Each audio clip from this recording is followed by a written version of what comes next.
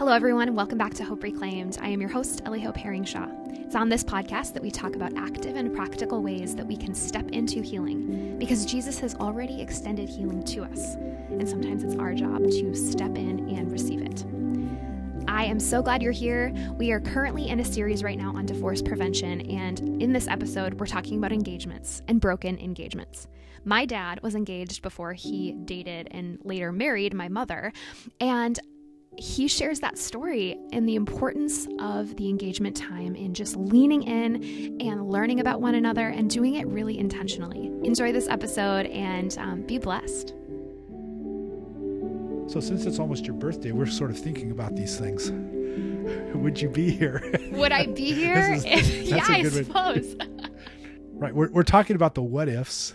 And oh my goodness. Yeah, talking about what ifs can be a dangerous and slippery slope, but that it can also have a step back and be like, wow, God, you're so good. Yeah, exactly. Well, precisely. You're so good because you've worked all things together for our good. And yeah. And so today we're talking about engagements and broken engagements. What is an engagement? Why is it important? Why don't you just date someone and then hop into marriage? It's an important thing. So thinking about your birthday, we got to thinking about all of the unbelievable alignments that have to happen for us to be, and for you to be born, and for you to be here. One of them fitting into this story, right? So yeah, because you're my dad. True. And you made choices to marry my mom. Yes. Also, and to stay married. And to stay married. Thank you for doing that, by the way. That gives me hope that it's possible. And you know, of course, mom made choices as well to marry you. You know, it's not a one size fits all, or one person making a decision. It's a two-way street, as everybody knows in relationships. Just like it's a two-way street for people to remain married. But I'm so grateful, obviously, that you married my mom, Jill. She's coming on the podcast soon, by the way. People ask me all the time, when is your mom coming on the podcast? She's coming. Yeah, she's gonna do it. She will do great. I have a couple amazing episodes in line, and I'm looking forward to that. You guys will have fun. Yeah. But that you'll have to pop in on those too, though. Speaking to that almost wasn't. You marrying mom? Yeah. Yeah. Okay, so just some context for listeners. Where I was brainstorming this series with you, and I was just saying, yeah, I wanted to do an episode on engagements and the importance of that. Series being the divorce prevention series, which is essentially how to have a thriving marriage. And as I was talking to you about that, and I was like, yeah, I want to have this episode because so many people consider what they can do is consider engagements as serious as the covenant of marriage. Right. They think, I'm engaged, therefore I am married, I've made a commitment. But really, it's just a promise to make a promise. Right. And I was saying this to you, and you were like, I mean, what did you say? You said, well, I was engaged before mom. And I was like, oh my goodness, I completely forgot about that. You did know that story. I knew the story, but it wasn't on the forefront of my mind because I wasn't around at that time, obviously. And so I'm really excited to hear your perspective on that, because you have had an engagement. Yep. And then it was called off. Right. And that was before mom, obviously. Yep. Yeah. And it's a long and fun and hard and very interesting story, and intersects so much with my relationship with your mom. But I do think that's very, very significant to distinguish engagement from marriage. And I think in our culture, we see it's almost like things sort of evolve, like defining the relationship sort of evolves instead of having clear defined boundaries, which I think is much healthier and more biblical. Interesting. To distinguish that when you make a covenant in marriage, when you are standing in front of your community and before God, and someone says,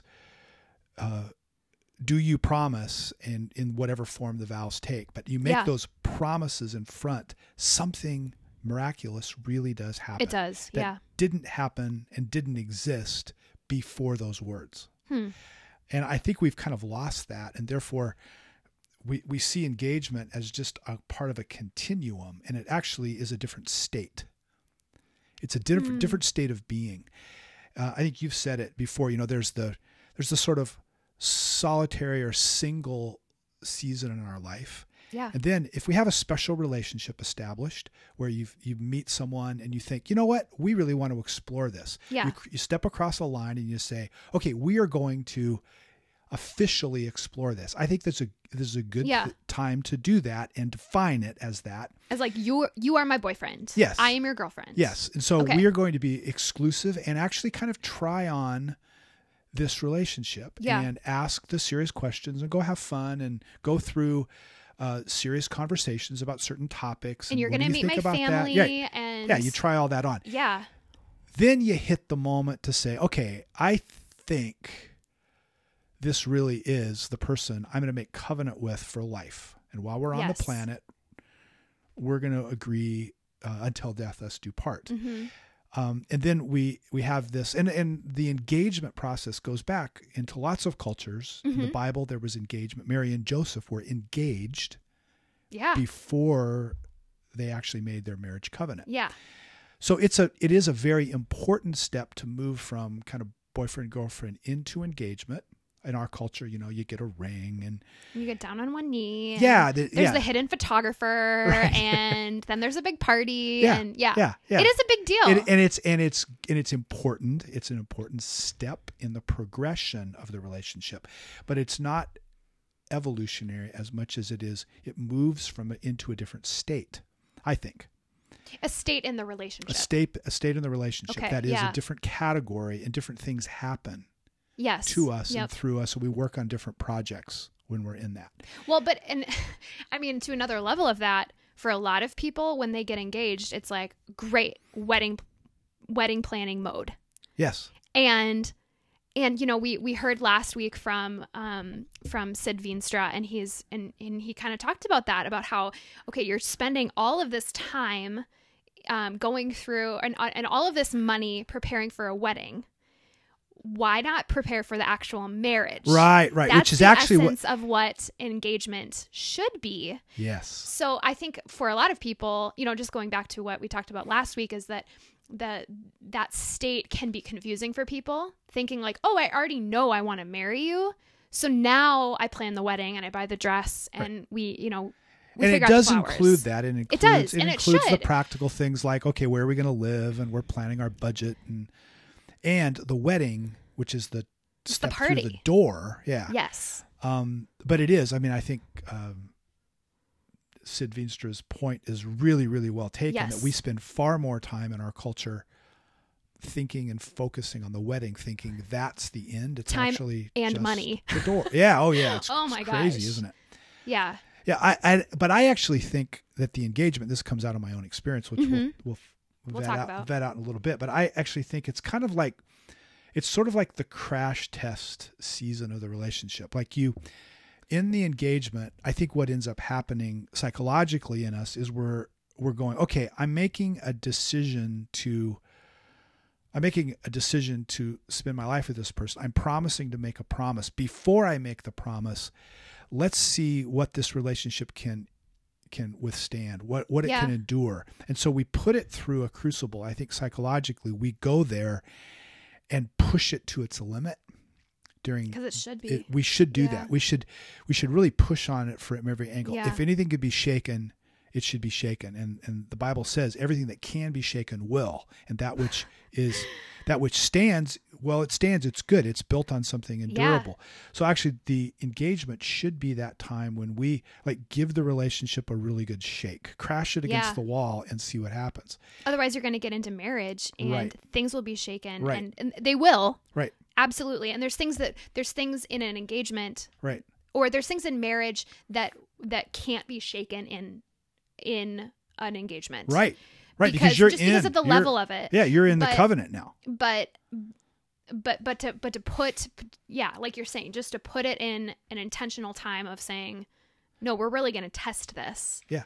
because this is serious. And to be able to say, it's not covenant yet. Yeah. We fully intend to make a covenant, but because it's not covenant yet, then if it's not right, it's not a shamed thing to walk away. Yeah. It really isn't. I mean, it might be heartbreaking. It might be very disappointing. It might be very costly if we've spent, but it's not shameful to change our minds. Yeah. Because what's happened is that the pressure of that has revealed something that hadn't been revealed prior. And it's far better to do it here than in a marriage and then you have to get divorced. So there's a breakup is not a divorce. Right. Exactly. And a called off engagement is serious. Yes, and it's painful. It's going to be so hard. It's basically a serious breakup. It is. Yeah. And it's going to be excruciating, but it's far better to call off an engagement than to get married and then have to get divorced. And there are, we have some good processes that are naturally in the engagement sequence.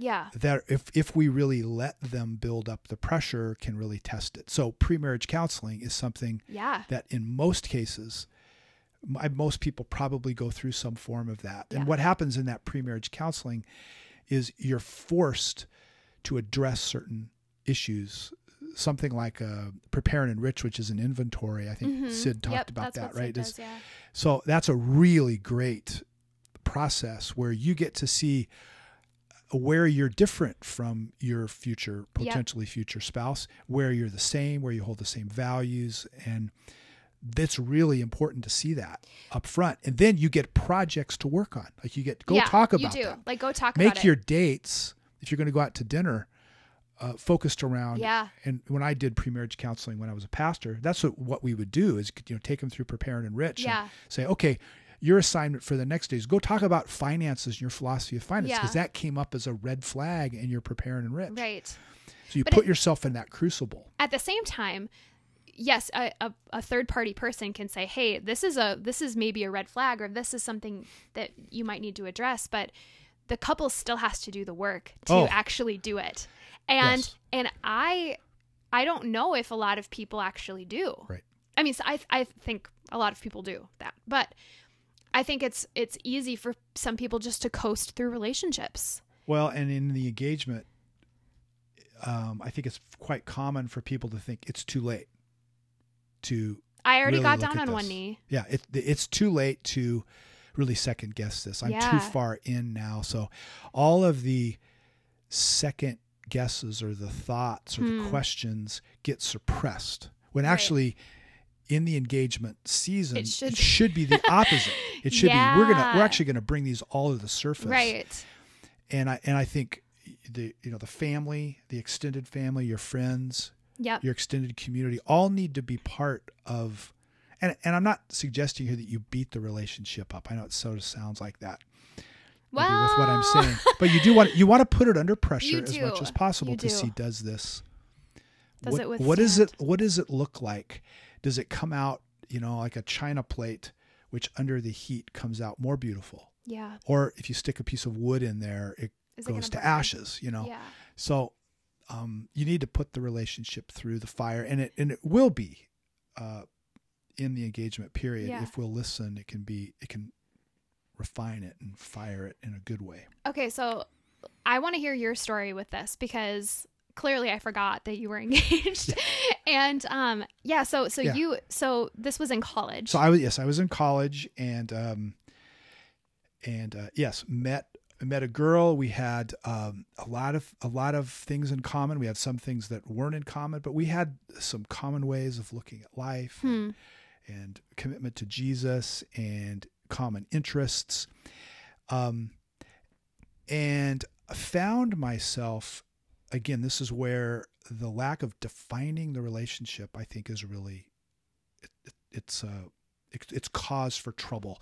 You kind of evolve yourself into a commitment. And as I looked back and I thought about how I was going to talk about this. If I was doing a sort of, and it's a long time ago. Yeah. But if I was thinking about it again, I think we evolved our way into being a couple and evolved our way into commitment without really clearly defining it. The other thing was we were isolated and kind of pulled away from people that were in both of our lives and did the relationship pretty much solitary, which isn't very much like me. Yeah. And I don't think even too much like her, but there was something in the relationship. Something in the relationship, kind of yes. Just what happened. Yes. Yeah. And so I think we were away from feedback. We were away from, I think a marriage, a healthy marriage is actually, it's something that involves everybody. You're not just married to that person. You're married to their family. You're married to their friends. And I think that's why we invite people to weddings. The first mistake we made was isolating the relationship as a couple thing and not a wider thing. And I had lots of great people in my life, and I think she did too.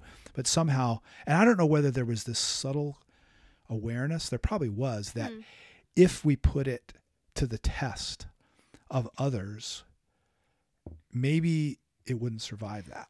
What did it come out like, oh, they won't understand us or something? Possibly. Yeah. Yeah. Yeah, possibly. Or, yeah, and I think the other was possibly just a time allocation. Oh, right, yeah. And almost a kind of, we didn't have time, if we're going to really focus on the relationship, we don't have time for anybody else. I think that's partly just a rationality of it. But the negative outcome of that was not having mirrors around. Like if you have mirrors around the room, you sort of, oh, that's what my hair looks like. Right. Yeah. But if you have mirrors around the room, you go, oh, that's what that relationship looks like. Or that's how I see her responding to that person, or she sees me responding. And we see the individual as other than they are just in our relationship. And I think you get blind to flaws and you get blind to yellow flags. But if you're in community, you can't hide a lot of that stuff. Yeah. So that, I think, is a key part of a relationship development. It's certainly an engagement.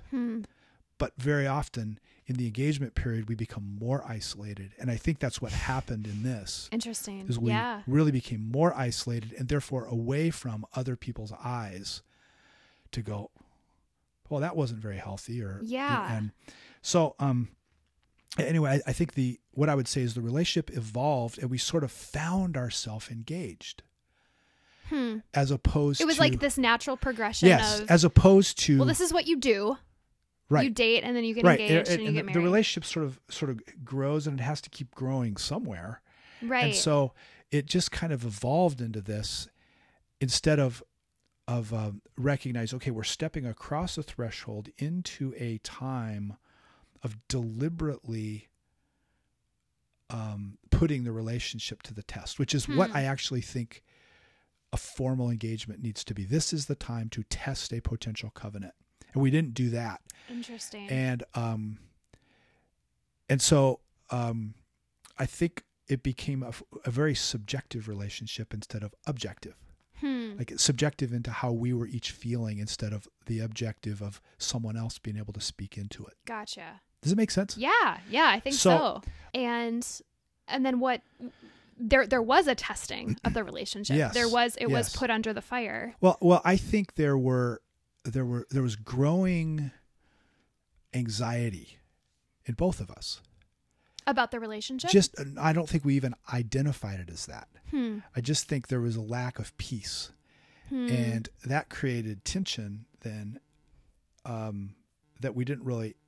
I don't think we were mature enough. Yeah. We didn't have objective eyes around us to point out what's really causing this. Interesting. There were questions, and looking back, I realized I had questions about the relationship and whether this was right. But I'm thinking, I'm too far into this. Wow. And so I suppressed the questions and just kind of plowed on thinking, this is like, okay, this is what I've chosen. This is, I just need to, nobody's, I'm not perfect. She's not perfect. The relationship's not perfect, but we'll work to get better. And just kind of push all that away and think, well, this is sort of the lot in life, and all that peace, instead of being a symptom, like, oh, I've got pain in my ankle. I should Yeah. probably look at that. No, I'm Yeah. just going to work all the we'll just harder. keep going. Yeah. And then the irritation just gets worse and worse. And I think that's actually what happened, was we both had questions like, this isn't right, but we were too far into, we've committed to each other. We'd committed to other people that we were committed to each other. Yeah, that's the whole, that's and a then whole other level. And then you're of it. thinking it would be shameful. And I think shame plays a big role. It did in me. It has in my life. If I look back, I don't know that I would have even known this until very recently, what a role that shame played in managing or sort of enslaving my life. Yeah. So that I think was a big part of it. And Yeah. that was the sense of the understanding that engagement in everybody's eyes, I thought in everybody's eyes, and therefore in mine, that it was permanent. Instead of the permission to like, okay, let's really put this thing under the microscope, under the pressure gauges of like the real life pressures of life, and then see it. Hey guys, I'm quickly interrupting this episode to tell you about the sponsor of this episode today, Twin Cities Headshots. If you know me, maybe you're thinking, that name sounds familiar. Well, it's true, because Twin Cities Headshots is actually my photography company. Without Twin Cities Headshots, I could not be doing what I do. The podcast, I mean. I need to pay the bills, and Twin Cities Headshots does that. We have been around for 6.5 years, me and my business partner, and we are passionate about giving marketing and branding photography to companies and individuals. So if you are a business owner, if you're an actor, if you just have a blog, we can really show and showcase what your brand is in your photos, and we're really passionate about doing that. So if you'd like more information about Twin Cities Headshots, just go over to twincitiesheadshots.com and look at all of our information there. So grateful for Twin Cities Headshots, and also so grateful for you, and I'm so grateful for my dad. So let's just stop talking about headshots and get back into this episode. The saving grace for me was actually 3 people, though I didn't ask for it. I didn't put myself in a place where it was easily accessible. 3 different people spoke directly into my life and challenged the assumptions. Well, 2 of them of the relationship. Yeah, and of the relationship itself. Wow. Right. And so these were people that loved. 2 of them were people that really cared about me personally. Yeah. And then we went through an engagement counseling process, which I'll get to in a minute. Yeah. But the first was actually a college professor who was he was somebody that, I mean, I really enjoyed his classes, and he really had been a part of my spiritual development. I mean, he was a Bible professor, and we developed a lot of conversations outside of class. And so it was really, he welcomed that as welcomed a relationship. Cool. And, it was a very special relationship prior to this. Yeah. So it was like a mentor. Yeah. In a sense. I was never officially that. Okay. Yeah. But I mean, I didn't meet with them on a regular basis or anything. It was just, there was trust there outside of just listening to him lecture. I mean, we had a real relationship. That's great. And he was just observing from a distance. The college we went to was small enough, but he could watch the relationship, and he just asked one day, this is quite a ways into the engagement, he asked if he could just, hey, can we just go for a walk?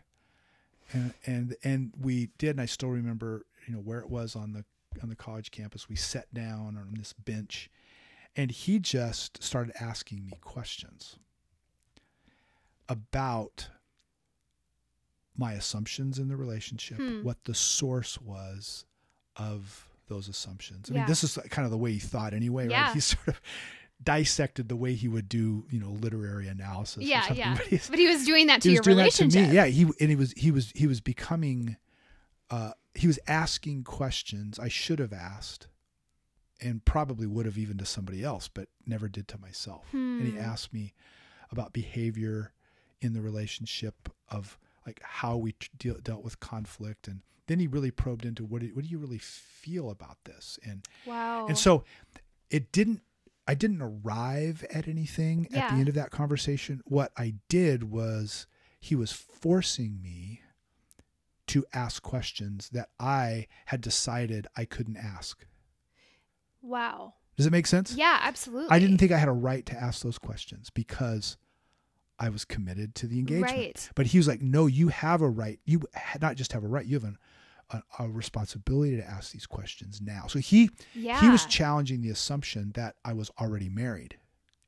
Interesting. Okay. Like, if you're committed, you're committed. Right. But he's saying if you're committed to the engagement, then you better be committed to ask these questions. Absolutely. And so it really was a paradigm shift about what this time was. And all of a sudden it was like, wait a minute.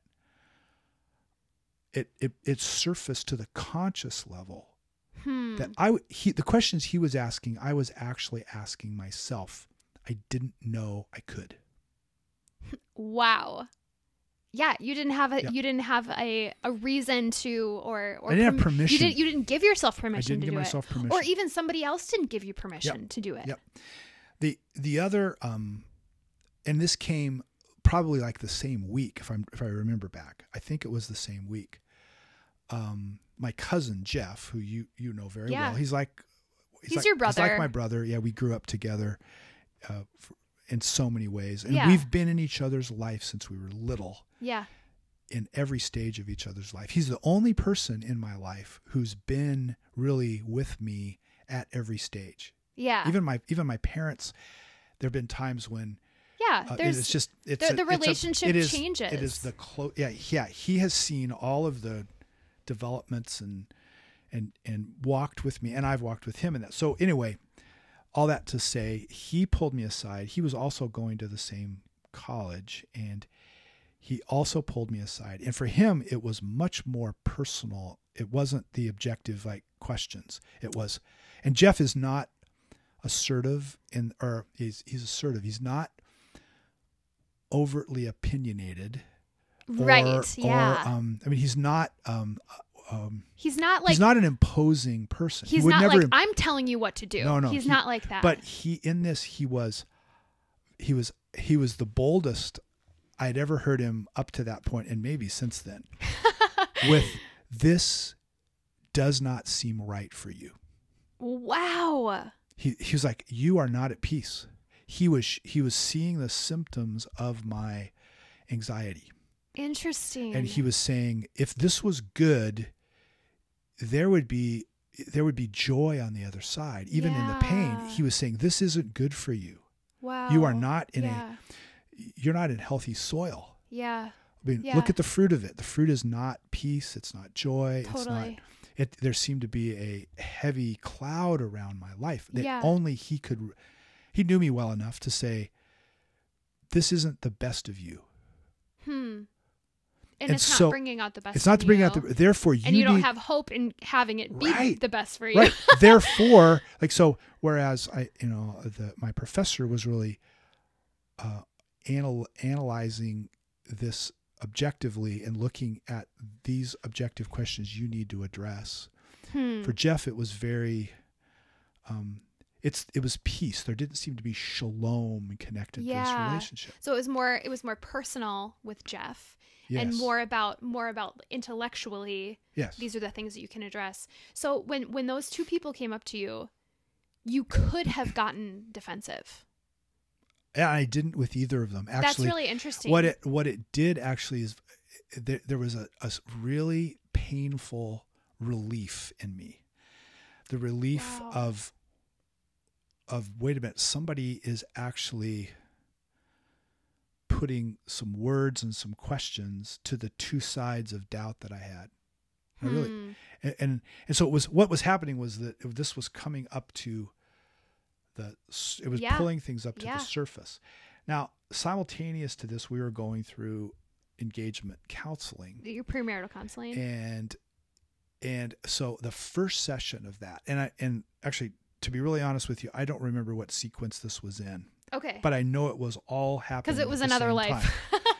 Yeah, it was all happening at the same time. Okay. So I don't know whether this counseling encounter or the conversations happened first or whatever. But the point is, there was a third encounter. The third encounter was really the thing that probably blew the whole thing up. I actually do think it had to have been afterwards. Okay. Because it felt the most important to you? I do think it was the fracture of what happened. So we went to counseling, and we had barely sat down.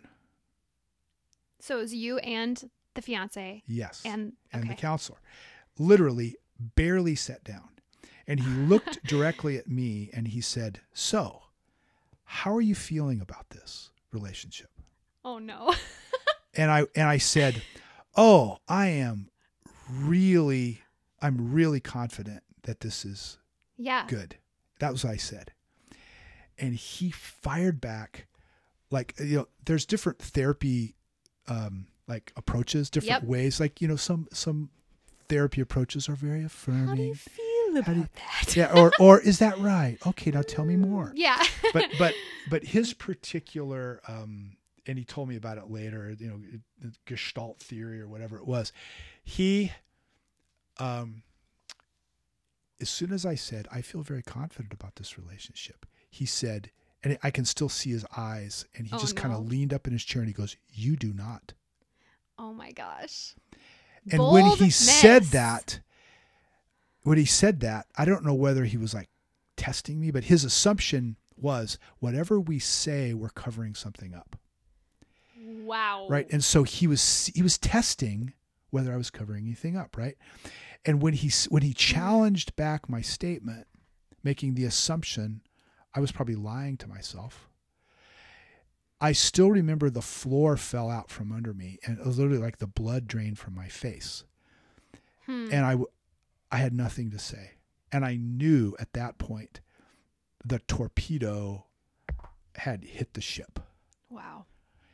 Because the certainty which I projected, those three encounters attacked that perceived certainty. And so all of a sudden it brought all this uncertainty up to the conscious level. And all of a sudden I realized I am not certain. I haven't asked these tough questions. I haven't really looked at the piece of my soul. Yeah. And from that point, the inevitability that the trajectory of this relationship was in decline. That's what I saw was this is not getting better. It's getting less certain. And I could see right then where this was headed. Which was not a good place. And well, it was good.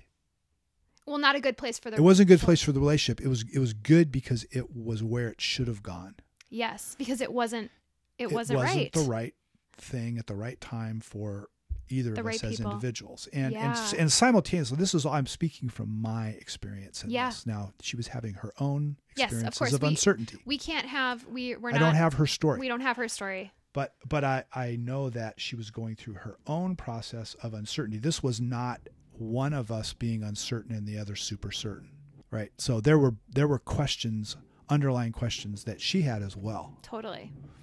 But the nature of the relationship was just that we weren't really honest with each other or with ourselves. Yeah.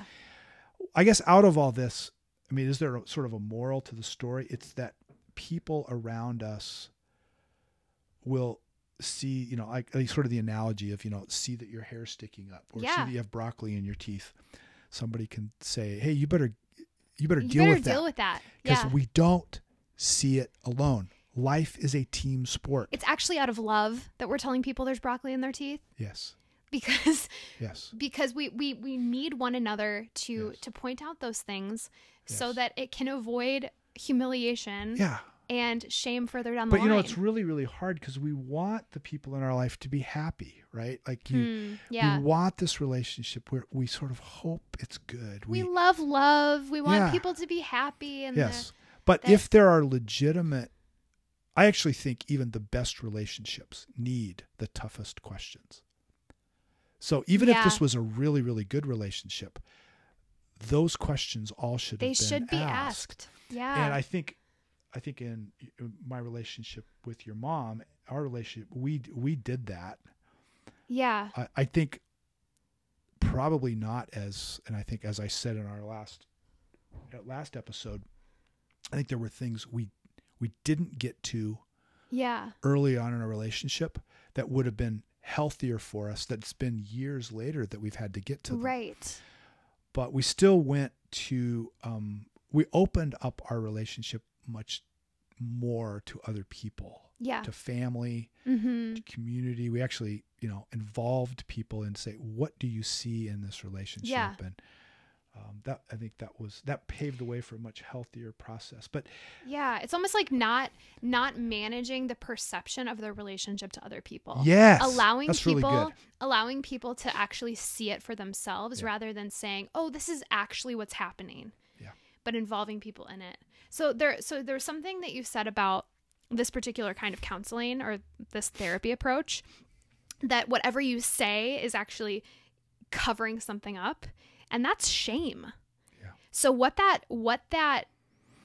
this particular therapy, it sounds like it's doing is it's exposing shame. It's exposing the thing that you're hiding. Yeah. In a way, And the spin job that we do on ourselves. I think, I actually think and again, I think this had to do with the sort of evolving way that the commitment happened. I sort of found myself committed to her, and she found herself committed to me, instead of there being very distinct markers where that commitment, where the thresholds were. Yeah. Right. And so what that therapist did was put his finger on the fact that I had questions myself about the validity of this relationship, but I found myself evolved into it.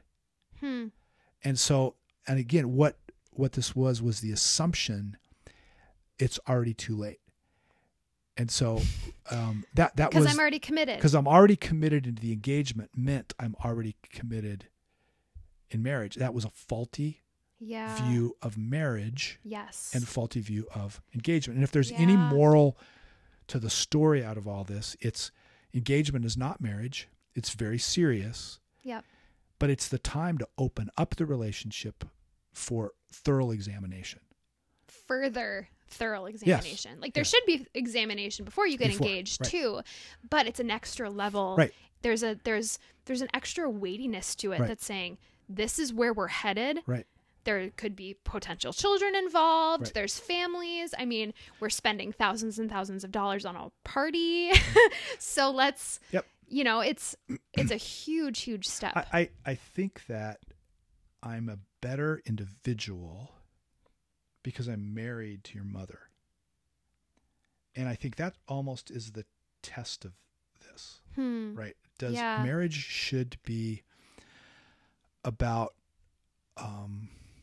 magnifying our own identity in Jesus and our destiny and what he intends us to be. Like that person is the one person that God uses most in this world to hone my intended self. Who does God intend me to be? Refine us. And so that's a really good question to ask during engagement is, am I coming closer to the person God intends me to be? And actually, we need to ask that of other people. Like the people around, like, does this relationship do good things for me?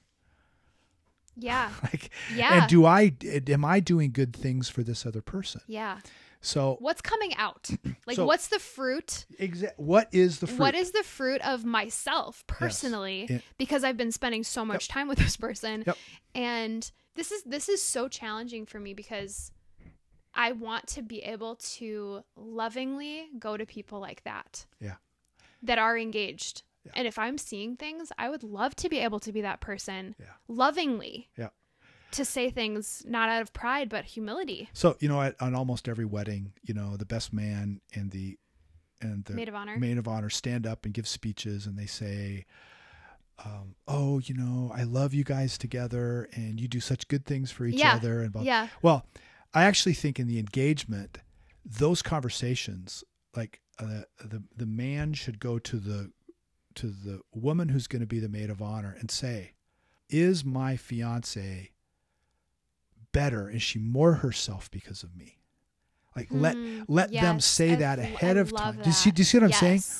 and go there and be like, actually invite it. Yeah. Instead of in an engagement, invite the feedback instead of have these walls that are built up where you're really, and again, that was a major miscue on my part. Yeah. We actually set walls up and made it hard for that kind of feedback to happen. And people had to go, the two guys had to go out of their way in an uncomfortable way to initiate challenge to me. I didn't invite it. I didn't go to them and say, Jeff, what do you think about this? What do you see here? Yeah. Which would have been way better. Yeah. It's a very important step. There's a reason we don't just date and then randomly get married. That an engagement time is very important. Yeah. And at least in our culture. Now there are cultures where people never meet and they put them in marriages. Yeah, and I'm not doing that. but in some cultures the families do the vetting, right? Yeah. It's in most cultures. I mean, I was joking about doing that with you. I was like, you guys just like do it for me. But I don't want to do that because I know I need to make the choice, and that other person needs to make the choice. And in our particular culture, that's not what we're talking about. What we are saying, though, is about giving people who in other cultures pretty much vet that out and do that decision, giving them a chance to speak in. I think a load of problems will be solved if we do that. A lot of faulty relationships will be unearthed, like the fault lines in the foundation will be revealed. And I think that would save divorces. Yes, it would. It'd save divorces by not having the marriage to begin with. Or by being able to fix the problem before the marriage. Yes. Like we want to say that. Like there's actually, it's not always to end in that the engagement breaks up. That's a really lot of times it's just like, oh, I have this blind spot. Let's get that fixed. Let's do it now. Yep. And then have somebody else speak into that. Somebody who loves us, that knows us really well. And then an impartial third party, like a premarital counselor, that can speak in and say, objectively, these are the things that I see. And those might be things like hurts we're carrying over from another part in our life. Family of origin. Or fears or other shame issues. And that stuff in Jesus can get fixed before lunch. Right? I mean, it can. Yeah. It's not like we have to, every time we surface something, it will inevitably blow up the relationship. No. God's a God of redemption and healing, and that's what he wants to do. But the engagement season is for that. Yeah. I mean, I don't believe that I don't believe in soulmates. I think that God can lead us to somebody. Yes. And we have to choose that person. That person has to choose us as well. Yep. And so there's so much to that, but in an engagement time, there's also an opportunity to say, actually, do I want this? Yes. Not just is it right, but do I want it? And you jokingly, you were saying about the soulmate thing in a way, that actually is a pagan idea. It comes from, Platonic philosophy and the Gnostic philosophy, that there's these pre-existing pieces of us. Right. And there's this reincarnation, and there's another half of me somewhere. My soulmate. Complete me. Right. That's garbage. That is not a Judeo-Christian view of reality. No. Because it takes out the power of covenant love. Yes. So that we actually have a choice in it. That's another topic. Yeah, that is another topic. But it's good to have that. It's good to have that foundation and that perception, or just that theology when we're talking about engagements, because it doesn't mean that like, I'm stuck with this person because they complete me. Yep. The other thing is that the understanding from a Christian perspective that marriage is not eternal. Marriage is an earthly state, and once we're whatever heaven is, which we own little pieces and bits of it, whatever our resurrected life is, whether some Christians believe we really do go permanently to heaven, others that the heavenly state is a temporary time until we come back and rule with Jesus on earth, whatever it is. Go read Revelation. Yeah. And the point is, it's a good thing, and we live happily ever after. Yeah. And that's what matters. But actually, marriage is for this form of our existence. Yeah. And it's a covenant where we really practice being what Jesus and the church are together. Mm-hmm. And we just get to live that out. And it's the place where our characters are honed, and we learn to love, and we learn to lay our lives down. And we have families and raise children and all these. But therefore, marriage is not the end. It's a servant to the end of God working in our character and practicing to be our eternal selves, which is to be the bride of Christ. So, and I don't mean to take the onus off the seriousness of marriage, but it is temporary. Yeah, it is. And therefore, the question we ask is, would marrying this person bring me closer to Jesus? Yeah.